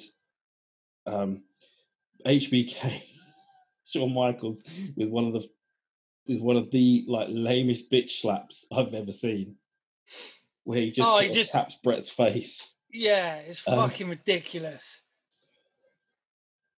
There's a really bad ref bump. It looks like it looked really choreographed. It looked really bad. Yeah, ref bumps. Is it? I'm gonna just stick it out there. I think ref bumps are the worst. They have to be done correctly, dude. They have to be done correctly to almost as bad as Billy Silverman's one from last week, where he was laying in the wrong position. Sting had to try and tell him to shuffle over, and crazy. The heat between Bret Hitman Hart and Shawn Michaels. A lot of people say that a lot of it was down to Sonny as well. I mean, and not later just the fact. Yeah. Later on it might be coming up 95, 96. But as greats go in the ring, I mean, Bret the Hitman Hart and Shawn Michaels are way up there, aren't they? Really. If only they could have got along. It's imagine. I mean, the matches they had together when they didn't really like each other. Imagine if they did get along and the matches they could have had. Well, that's it. I mean, they had that match at Survivor Series 92, which was excellent. Did they have an Iron Man match, wasn't it? 60 man? 60 no, that was WrestleMania 12. Yeah. Yeah, Survivor Series 92, they main evented, and that was excellent. That was just a really good wrestling match. But yeah,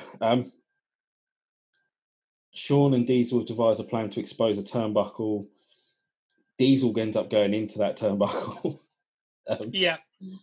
Bret lays out Shawn Michaels, and Shawn takes this ridiculous bump from the apron to the barricade.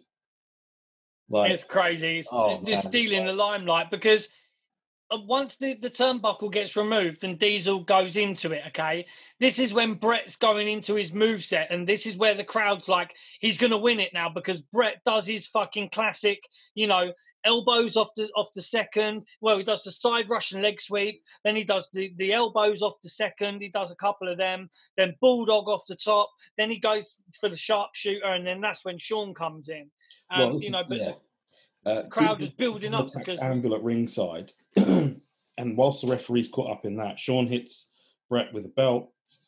Anvil loses his shit on this and decides to attack Diesel. That's it. That's your DQ. So Diesel wins the match. Brett retains. Anvil just walks out. Because they were selling a little bit of a story here. Yeah. They were after the fact. They were, they said, look, they didn't know where Anvil was, because Anvil basically stopped Brett from losing the title. Yeah. But then the fact that he disappears, they're like, okay, why did he wander off? And then there's a Coliseum video exclusive again. Yeah, Brett looking for the Anvil, and he's like, Anvil. Yeah, and he's like shouting. Savage, interestingly, calls Bret Hart the greatest of all time. He does. He does. He says, he is he's the greatest of all time. And coming from Macho Man Randy Savage, an interesting line. Yeah, it's great. Todd is with Uncle Jerry, or Jerry Lawler, if you like to call him. Has a few one-liners, calls them Baltimoreans and stuff like that. It's like Jerry being Jerry. It's not a great promo. I don't just dog Jerry out every week. I do have some nice things to say about him later on, but it's not a great promo. Like, Todd's been shafted here. I think he's been given another dead promo. You and Jerry Lawler, it's got nothing to do with WrestleMania. Absolutely nothing to do with WrestleMania 24 in 2008 when he refused to sign something for me. Nothing at all. Nothing to do. I don't know where you get this info from. I know it's got. I'm just saying. I just want to clear it up, just in case people might be listening and might have heard that story before. Uncle Jerry, him dogging out Jerry Lawler has nothing to do with that whatsoever. No. It's purely because the stuff he says in the 90s now is very, very off color. It's crazy, isn't it? There's it's funny actually. Another little segue talking about Jerry Lawler. I was listening to an Ivory shoot interview, right? And she's talking about the time when the cat and that came in and all this kind of stuff. And basically the cat would end up marrying Jerry Lawler or not? I think it was his wife, yeah. And she was saying, magically, she's in the ear of all these people, Jerry Lawler, and then, next week this is happening and that's happening, and it happens. Yeah.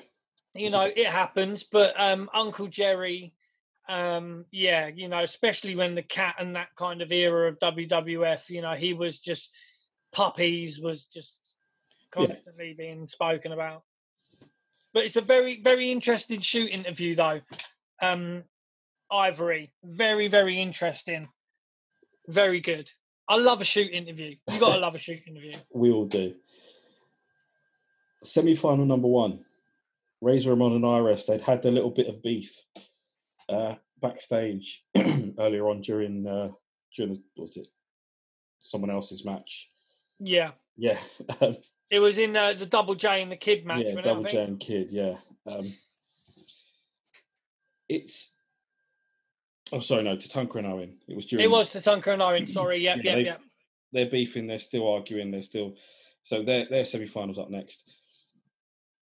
IRS again on the mic has a bit of a rough one. It's just not worked out for him tonight. They should have stopped giving him the mic after the first match, but they insisted he carry on with it. He does take a heavy bump over the top rope. He goes flying. Razor's using his tie, using IRS's tie. He should have. I think Randy says he thought it was a clip-on at one point, but again, this match just seems very short. Yeah, I mean, it could have. But I mean, maybe they, they just don't want to make them that long because the guys are having to go however many matches, And before you know it, there's a Razor's Edge. It just feels like it came out of nowhere. Yeah, it was very quick, this match. It is a Razor's Edge for the win.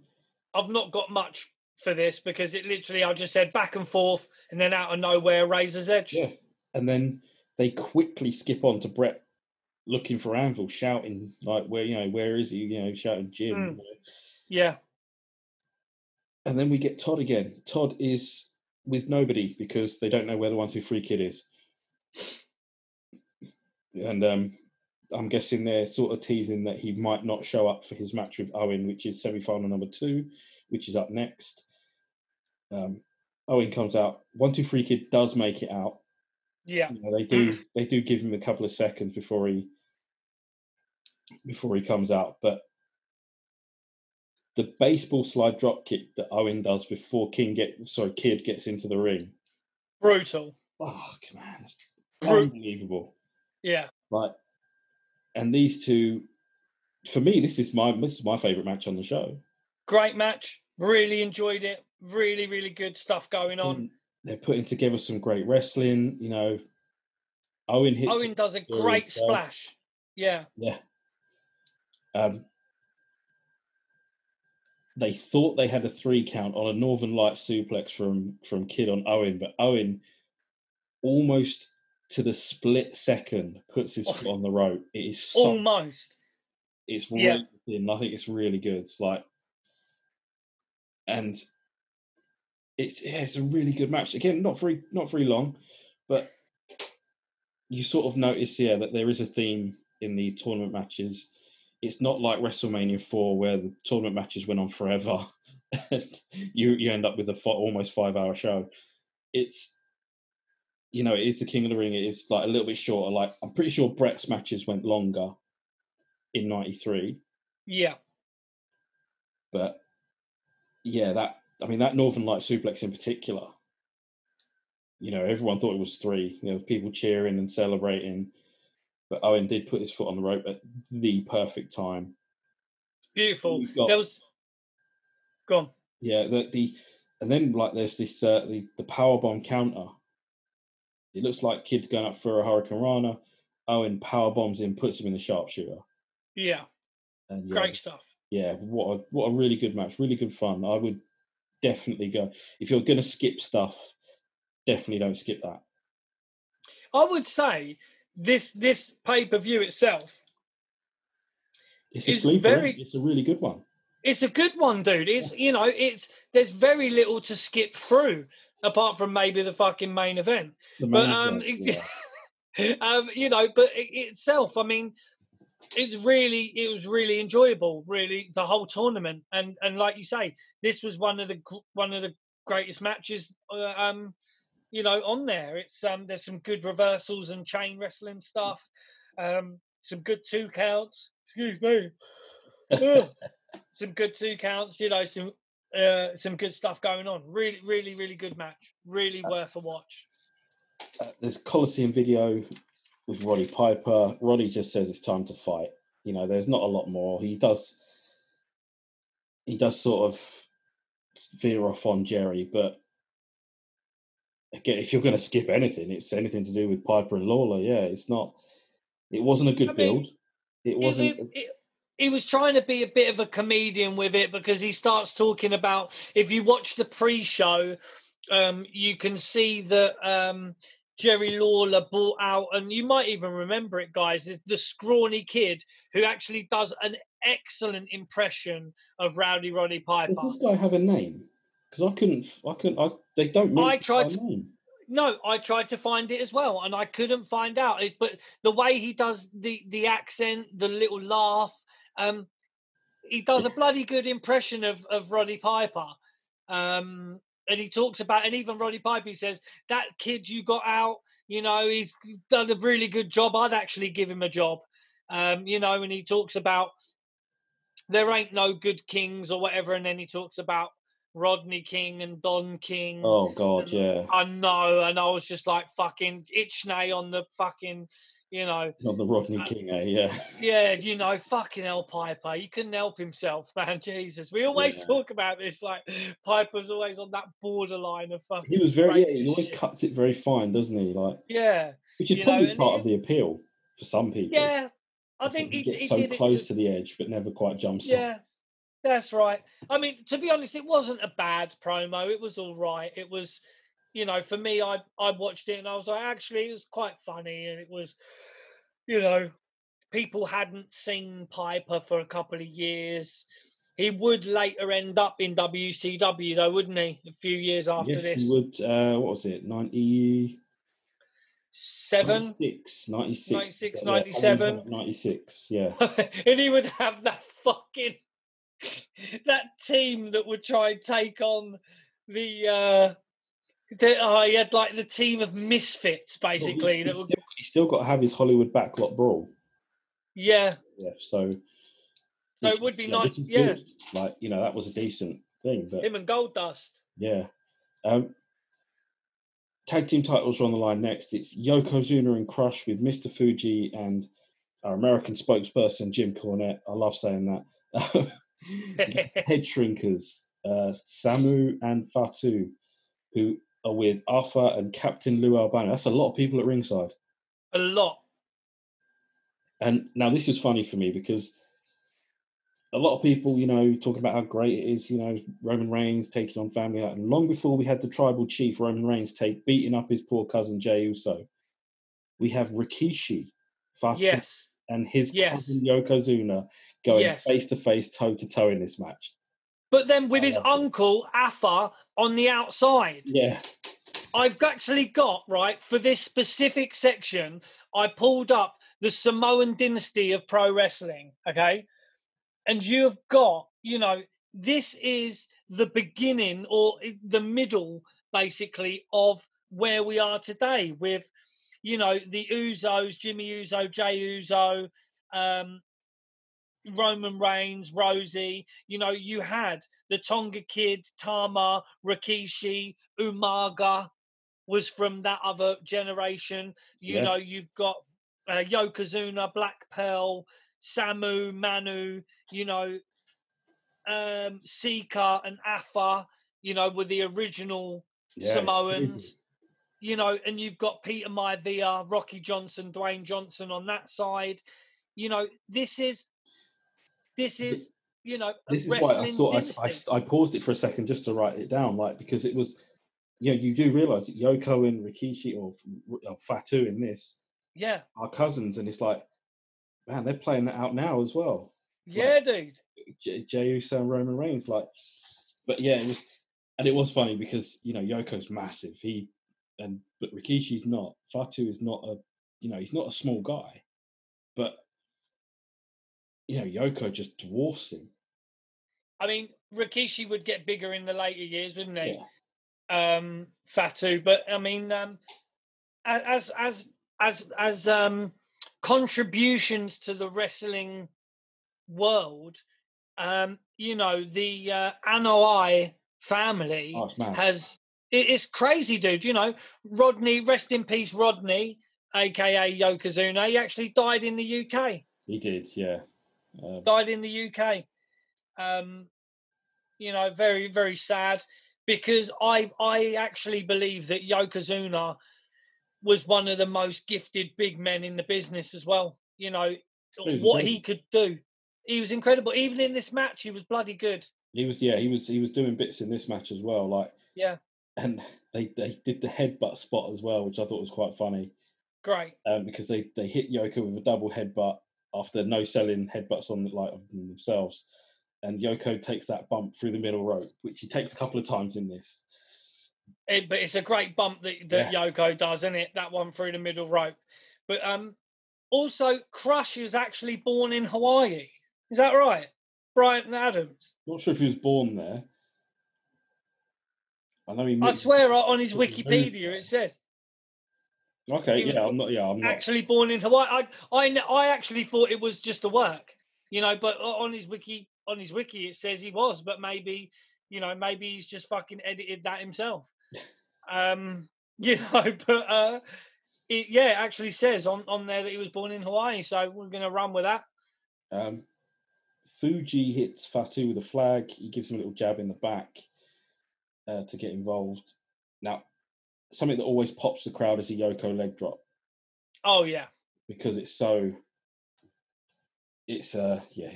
massive, isn't it?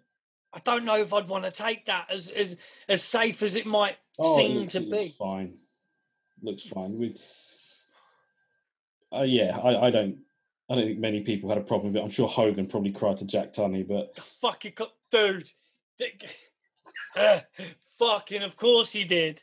Of course, I mean Jack Tunney turns up in this as well. Great. He does, yeah. A little cameo from Jack Tunney. I love it. Lex Luger, from out of nowhere, turns up in this great outfit. Absolutely. Oh, dude, I've got that as well. Do you know who he looks like? A white, jacked up, Ico Pro winning Mr. Motivator. It's one of them. He doesn't even have a match on this show, but he wins the Ico Pro Award. That's right. Otherwise, it might have been a difficult show. It might have been a tough one if Luger hadn't turned up. The only one, who I thought was actually quite ripped on this show, Tatanka was quite ripped. Piper as well. Yep. See, I have Piper down as second place, but 100%. Piper was second Luger place. Is the winner, and he doesn't even work a match. Incredible. It's fucking crazy. But that outfit he's wearing is like he's wearing. I mean, American viewers, you might not even know who Mr. Motivator is. We've made another British reference here, and it's Mr. Motivator. Like, kudos to you on that one. But he's wearing like puffy white socks and Timberland boots with like a long-legged singlet thing. Incredible spandex, yeah. Oh, it is amazing. And the minute his shirt came off, you knew the Ico Pro Award was just. I was almost rushing out to give it to him there and then. That's right. He's literally like Luger Steiner. Now, before we carry on with Lex Luger making his way to the ring, I have been asked by one of our loyal list of viewers and listeners, Cactus Matt. He asked me about you, Chris, in particular, and have you been taking your Ico Pro? Because we know you've been lifting the weights. I've been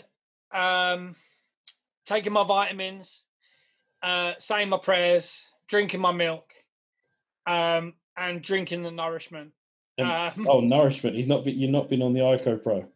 No, it's pretty hard to get Ico Pro anymore. No, the Road Warriors showed us how to do it. Remember? Sorry, I need to watch that. Road Warrior video again, where they make the Road Warrior shake and they give it to Sean Mooney. I'm wondering if we could get that video to go viral of Chris drinking a Road Warrior shake. Oh, it's like Hawk, like eating the raw eggs and just literally taking a whole egg and just literally just eating it straight in. And animals like, are you eating raw eggs again? But no, crunching the shell, savage. So, yeah, Lex comes out and just distracts Crush really, and Fatu hits him with a thrust/super kick, and maybe this is why Crush looked so forlorn earlier on, because he was doing the job. Maybe, yeah. Yeah. If I'm honest, looking back at this, it wouldn't have surprised me if they stuck the belts on Yoko and Crush, because they were a bit of a unit together. Crush was this like anti-American thing, and Yoko was the Japanese heel. Yeah. Terrible. But Lex and Crush go at it as well in the ring after the match. Like I said, Luger wins this Ico Pro Awards for sure, without even working a match. That's how good he's getting at this. That's right. Todd Pettingill is with Owen Hart. Owen calls Brett a loser for losing his match tonight, and he wishes Stu a happy Father's Day. Oh, it's so funny. It's a great little promo. If you've not seen much of the mid-90s stuff, it's not. I mean, in some ways, it's not difficult at all because we're selling it already. But it's just how great Owen Hart is in that time period of like 94 to 98, 99. Like, he's just excellent. Especially in 97 when they start doing that Hart Foundation stuff and he's like technically feuding with Bulldog as well. Like, there's no other way to just get it. Owen Hart is just excellent. Yeah, I mean, he's like his heelish ways are just too funny to ignore. Great stuff. He's even heelishly wishing his dad a happy Father's Day, which is just class. So good. It's really good. It's not the main event. Sorry, it's the tournament final, King of the Ring final. Razor Ramon and Owen Hart. This is I'm thinking it's the 5th time we've heard this incredible music of Owen Hart's. Yeah. Possibly the greatest theme music in all of wrestling. He slaps Razor Ramon twice. He's, it's an interesting match because looking at it, you're sort of thinking Razor's going to get his time here. Yeah, it's to be honest, they were really selling it like it was going to be Razor's time because Art Donovan had picked Razor from the beginning. They were very complimentary of him on commentary, on Razor in particular, saying he lost the Intercontinental title to Diesel. Winning the King of the Ring would be a great boost. I mean, there's no title shot on the line here either. It's not like an automatic, winner of the King of the Ring gets the title shot. That would come the next year. Yeah, I mean, I think they were building up Razor as well for title runs. I mean, how long had Razor been in the company? I mean, Razor Ramon and Diesel, those two guys, Scott Hall and Kevin Nash, I think made the biggest impact in WWF, and they were only there for a very, very short time, really, both of them.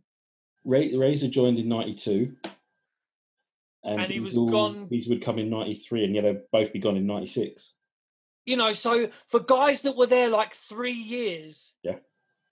I mean, how big an impact did they really make in WWF history? You've really got to give it to them, whether you love them or you hate them. Scott Hall and Kevin Nash, they really did make an impact in WWF in a very, very short time. I mean, Razor plays his part in ladder matches and stuff, and Diesel does have a run as champion. I have a question, and I'm sorry I've written this down, because we're talking about Razor. Did Shawn Michaels have a ladder match with himself, or or are people overlooking Razor on that? Oh, they're 100% overlooking Razor on that. You can't. I mean, people do joke and said, Shawn had a match with a ladder, and he was just there. But it's not something we spoke about. Yeah, it's something we've kind of glossed over. But yeah, I mean, you fucking hell, man. Razor Ramon is a great worker. And he worked. It's a dance. It's a dance, and I think because Shawn Michaels is so, let's just say, overly dramatic about things, right? He's the king of the oversell. It may at times seem like he's wrestling himself. Yeah. But he is that damn good that he probably could wrestle himself, and it'll be, I'd probably buy it. But you do overlook people do overlook the fact that Razor Ramon was involved and that he was great. You know, he was great too. Really was. There's a absolutely beautiful chokeslam in this match. You know, Razor would use the chokeslam from time to time, and he uses it on Owen, and it's so damn good. Yeah. But again, this match very short. Really good match, but very short. Yeah. Yeah, because Jim the Anvil would make his way to the ring, and he would. I mean, I don't think it's a double cross because you sort of expected him to help family. But he does come out, he does lay out Razor with a big clothesline. And again, I'm not seeing it as a heel turn or anything because it's technically family. Yeah, I think they were then implying that he only helped after this. And the fact that he disappeared, they were saying, well, he only kept the belt on Brett, so then Owen could then beat Brett for the title. Yeah, because one big flying elbow later, and we have our king. They then, you know, Owen Hart is the winner. He is our new king of the ring. That him and Anvil then hit Razor with the heart attack. Yeah, that Brett and Anvil would use in the 90s. That was another calling card that actually said it was a double cross on Brett, though, because he did leave Brett to get beaten up, bro. He just left him. He let him keep the title, and then he fucked off and let him get battered. And we get to the coronation of our new king with Todd Pettengill, and at the side, like we said earlier, Jack Tunney is there. He's probably fielding complaints from Hulk Hogan whilst he's there, though. He's probably on the phone to him. Did you miss that? There was some "We Want Brett" chants. There was when Owen and Anvil were giving Razor the heart attack, but then Ray Rougeau, before the coronation, Ray Rougeau is with Bret the Hitman Hart backstage. Bret is disappointed. Yes, and he says, "Look, we've got a new king, and it's your brother Owen." And he just says, "I've got absolutely nothing to say. I'm in shock. No comment." And it's just, this is, for me, the best coronation of a king in the ring. It's hilarious. It's fucking amazing. I love it. Every second of it. Every second of it. Owen wants his respect. He decides he doesn't want Jack Tunney to present the crown. He wants Anvil to present the crown. He makes Todd Pettengill get down on one knee. I was a little bit confused as to where that was going. It's just so good. He's like, I don't want this. I don't want Jack Tunney. Like, the way he does it is just so amazing. He's just like, I've just won the King of the Ring. You will fucking do what I tell you. And he's just like, get down on one knee, Pettengill. Get down on your knees. He gets rid of the rocket gimmick, and he will be now known as the King of Hearts, which takes him, stays with him. Dude, it's the King of Hearts. He would be the 2-time Slammy Award winner. Even though he stole one of them, it's like, it's so good. Like, he's there and he's like, my first proclamation of king is I will now be known as Owen Hart, the King of Hearts. And it's like you say, it is like the evolution of the character, and let's not forget, Jim the Anvil Neidhart and Owen Hart were like High Energy, weren't they? New Foundation. New Foundation. Sorry, High Energy was Coco Beware and Owen Hart, weren't it? Yeah, High Energy. Oh Lord. High Energy, bruv. Let's not forget High Energy. And Owen would take this to a title match at SummerSlam. Him and Brett would go in a cage for 30 plus minutes in a very different cage match, still excellent, like, by all means, but yeah, it carried on the family feud, then you're right, it's the evolution of a character. He's no longer going to be the Rocket. He's the king, and again, even being a heel, he's still being hilarious. Loved it. For me, I was absolutely cracking up every time I watch this. I love it. It is just, he knows how to work the crowd. He knows how to do it. You know, even him there, his face when he's got the crown on, is just, you know, he grabs a set, and, you know, Anvil as well when he's putting the crown. Yeah. You know, it's amazing stuff. That is how you work. That is how, you know, 90% of the work ain't done in the ring. I really wish that we could say that was the end of our show and that we could, you know, talk about next week and stuff. Mm-hmm. It wasn't the main event, which, you know, is annoying because much like when we had to take our medicine with Hogan and Warrior 2 last week, we've got some pretty vile medicine to take now in this main event. It's Jerry Lawler and Roddy Piper. Need a lot of sugar to make this medicine go down. Oh, Jesus. Yeah, that's a good one. I like that. Lawler comes out and cuts a pretty shit promo. Again, Baltimoreans. Again, I remember that one. He talks about the brats in the children's hospital because Piper was going to be donating his money. Winner's money, yeah. They've still a thing to the children's hospital in Toronto. There is a big pop for Piper. You know, he is a big star. He is a movie star. You know, he talks about They Live and stuff like that in his promo. From Glasgow, Scotland, he's billed from. I'm not having that. Yeah, everyone knows he's Canadian. Yeah, the bagpipes come out for him. He brings out the impressionist from Raw. They say, you know, they come here to, you know, what is it? Kick ass. He's come here to kick ass and chew bubble gum, and I'm all out of bubble gum, man. Yeah. Now, this is why I say Piper is pretty jacked here. He's you know, for me, he's second place. It's not close, but no, he is definitely second place though. He's absolutely ripped. I've got it here. You know, Piper is ripped, absolutely ripped. You know, and it's not often you're going to say Roddy Piper wins second place in the ICO Pro Award, you know, competition. Yeah. Sadly, he came up against Lex Luger, who didn't even work the show, just turned up for a minute. Didn't even break a sweat, and he still walked home with the award. You know what I mean? That's Luger. Skill. Yeah, that's skill, mate. This should not have been anywhere near the main event. This is something that, I mean, I took a quick listen to our main podcasting pals over at Something to Wrestle with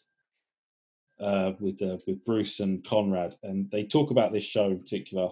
And despite all the talk of the new generation, this is the oldest main event in pay-per-view WWF pay-per-view history, with Piper being 40 and Lawler being 44.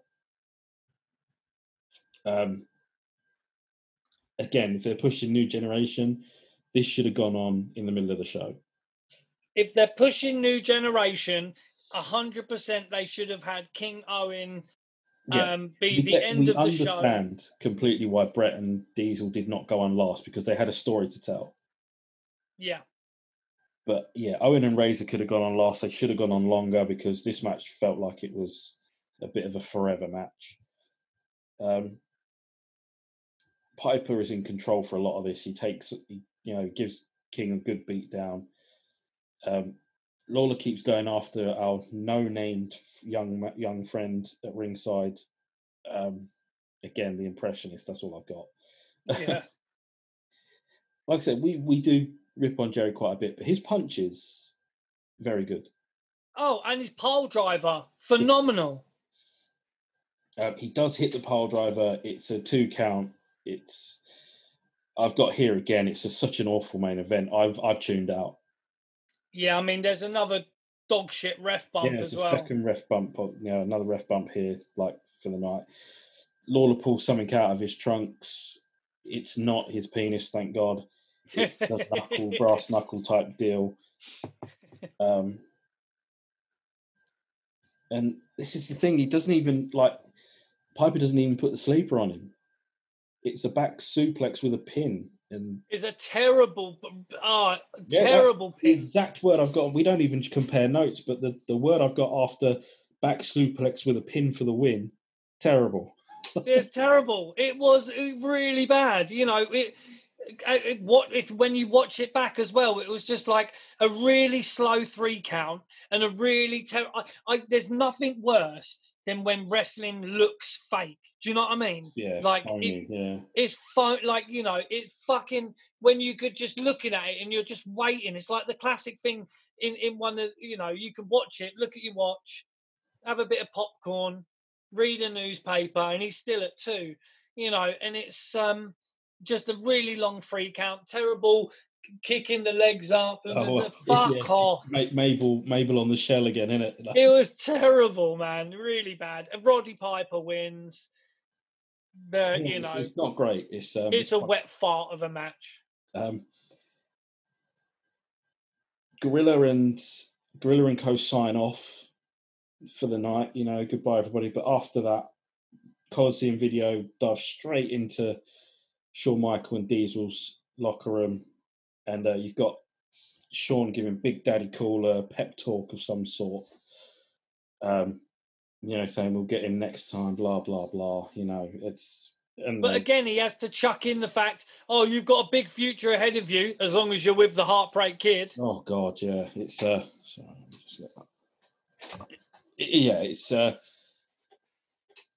it's a pretty lame duck ending to a decent show. Yeah, and that's a shame. But like I said, a pretty good show for something that's probably forgotten about as this like part of, you know, wrestling can be. The mid-90s isn't always seen as a good era. Yeah, this is a good show, and I give everyone like sort of credit for sticking this one out there and going for it. Like, especially, you know, Owen in particular is brilliant all night long. Razor puts in a shift. You know, even the guys who only work one match like Bam Bam, you know, gave it their efforts. It was, I really enjoyed it until the main event. Yeah, no, it's the same. You know, it was one of them ones where, you know, they're just, I don't know, like you say, they were talking about, you know, new generation, and then they bring him back Piper, and they've got him and Lawler. Yeah, Piper and Lawler, yeah. Just a bit meh. And that's King of the Ring 94. So I would definitely recommend people go and watch it. It's not like some of the other ones where, like Sold Out 97, where, you know, you sort of, I'm in an iron whether to tell people to watch it or not. Yeah, definitely check this one out. It was good fun, and I really enjoyed it. And we move on to next week. That's right. Because we've already decided what we're going to watch next week. We're staying in the early to mid 90s, and it's something that lines up with the time. It's a Starrcade. That's right. Starrcade 93. We're going to watch that. So people, you know, I know some people watch it beforehand as well, and like, you know, by all means, let us know what you think. Let us know if you enjoy it or not. We definitely thank you for staying on, staying up, staying awake, or listening to us in parts, as a lot of people do. I'm pretty sure 2 hours of us in one go is pretty rough. That's right.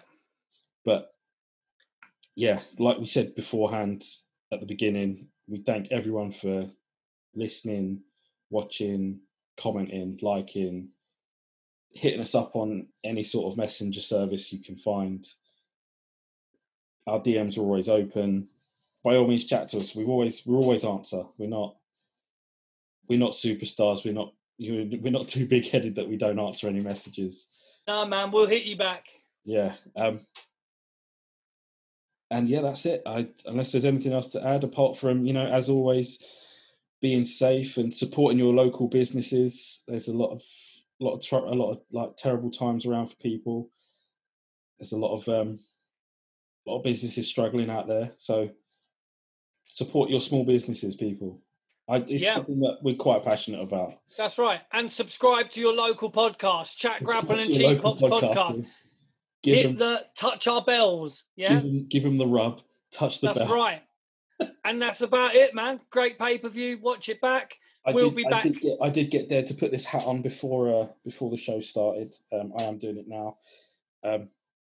It is something that my son made in school, so I said I'd put it on for a brief second. Beautiful. Yeah, and that's what life's about, baby. Yeah.